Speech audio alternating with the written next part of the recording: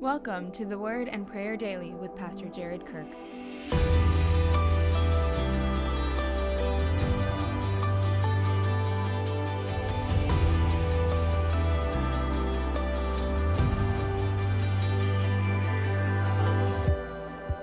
James 1, 26 through 27. Those who consider themselves religious and yet do not keep a tight rein on their tongues deceive themselves, and their religion is worthless. Religion that God our Father accepts as pure and faultless is this: to look after orphans and widows in their distress, and to keep oneself from being polluted by the world. Here, James talks about what true religion is, and interestingly, this is one of the only places in the New Testament that the word religion is even used. And maybe you've heard the old saying that Christianity is not really religion, it's more of a relationship, and that is incredibly true. So here what James is talking about is, how do you put into practice that relationship with Jesus every day? What does it really look like in your life when the rubber meets the road? And he gives us three things that we need to do and one thing that we need to not do. So first, let's look at the things that we need to do. He says, if you consider yourself religious but don't keep a tight rein on your tongue, you deceive yourself. Well, that's scary, because I can't think of how many times I've said something incredibly stupid in my life, or how many times I didn't keep a tight rein on my tongue, or I said the wrong thing at the wrong time, just running my mouth. I'm a little bit of a talker. Maybe that explains the podcast. But James says that's part of it, man. Self-control for your flapping mouth, that's part of true religion. Then he talks about two other things to do. One of them is to look after orphans. God has this peculiar concern for children who don't have parents. And that might mean sponsoring a child from Compassion International. It might mean adoption. It might mean just supporting someone in your church who's adopted, or supporting someone in your church who's raising kids, or their grandkids, or their nephews and nieces. So looking after orphans. And then the third thing is looking after widows, right? And that makes sense, right? Because the thing with both widows and orphans is they don't have that family protection and provision in their lives. But then James gives that one thing to stop doing. And he says, don't be polluted by the world. Now, when I was a kid, I had this dog named Stormy. She was a rat terrier. And every day she lived in my backyard. So we would put out a bowl of fresh water for her, and she would completely ignore it. She would walk down to the canal where we lived, and she would drink out of the canal. And everything was fine for about the first 10 years. But at that age, she started to develop some tumors in her body, and we took her to the vet, and we said, we just don't know what the problem is. And after digging in a little bit, he said, here's the problem. The dog's been drinking out of the canal, and the canal is polluted. And although it didn't impact her on a day-to-day basis, over time, it was attacking her on the inside. Now, thankfully, it was a good vet, and Stormy lived for a few more years, and she was a great dog for us. But let me ask you a question. Is there anything in your life right now that's polluting your soul? Oh, it doesn't seem to make a difference on a day-to-day basis, but over the course of years, it's going to rot you from the inside out. Are there TV shows or movies that you watch that you kind of know they're not really honoring to God?